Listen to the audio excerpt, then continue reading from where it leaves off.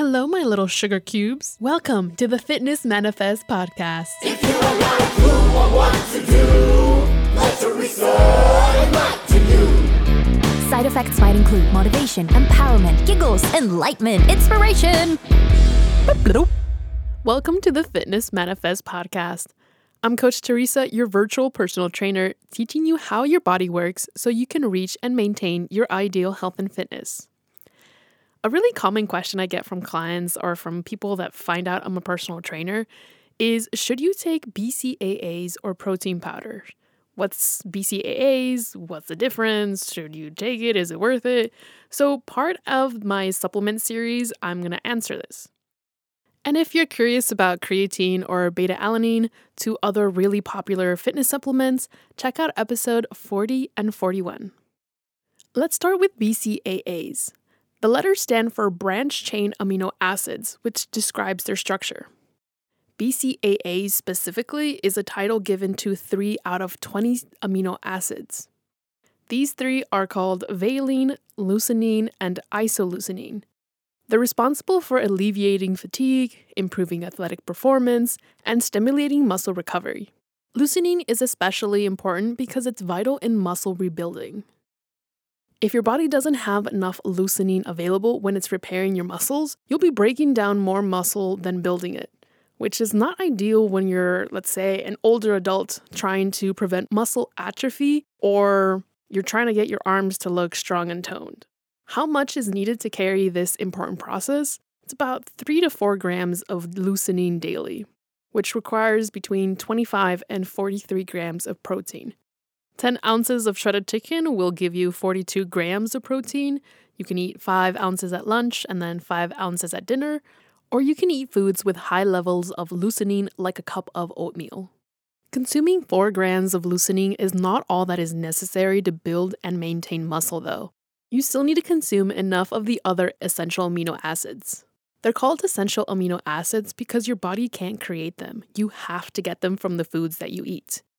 Some are found in beans, tofus, and nuts, while all of them are found in animal proteins.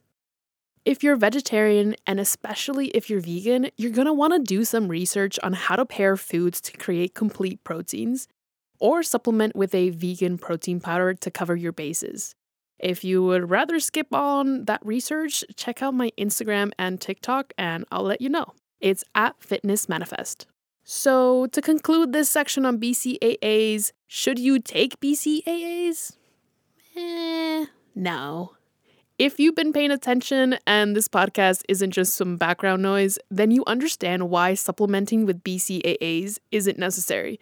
As long as you eat animal protein and pair complete proteins, then you'll be good to go.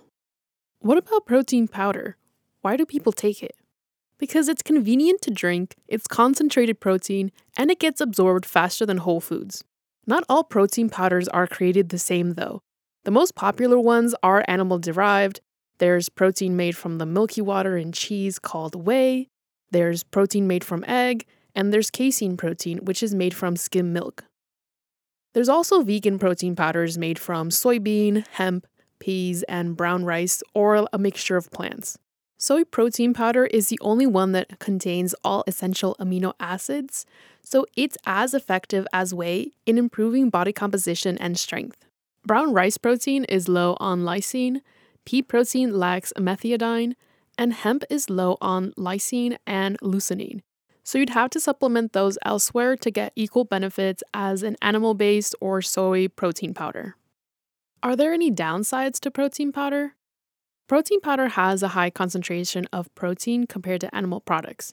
But like anything processed, it's going to be missing a lot of vitamins and minerals found in natural foods. So treat protein powder as a supplement, not as your only source of protein in your diet. Protein powders and other supplements are also not regulated by the FDA. So the labels on your protein powders may not show the whole picture, like when you see a proprietary blend, and they don't actually share the amount of each ingredient in that blend. They may also contain heavy metals and other contaminants that have been linked to cancer and health issues. So try to find a protein powder that is third-party tested, like Dot Fit or Thorne.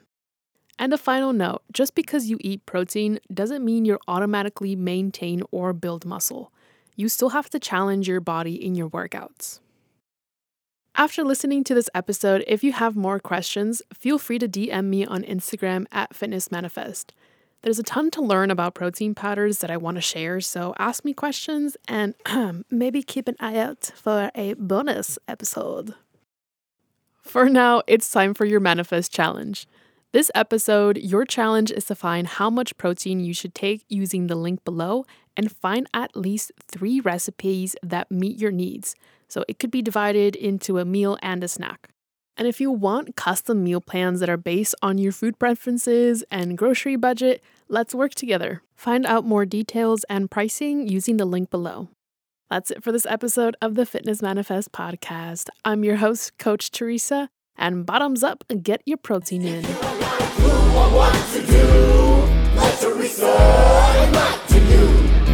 Side effects might include motivation, empowerment, giggles, enlightenment, inspiration.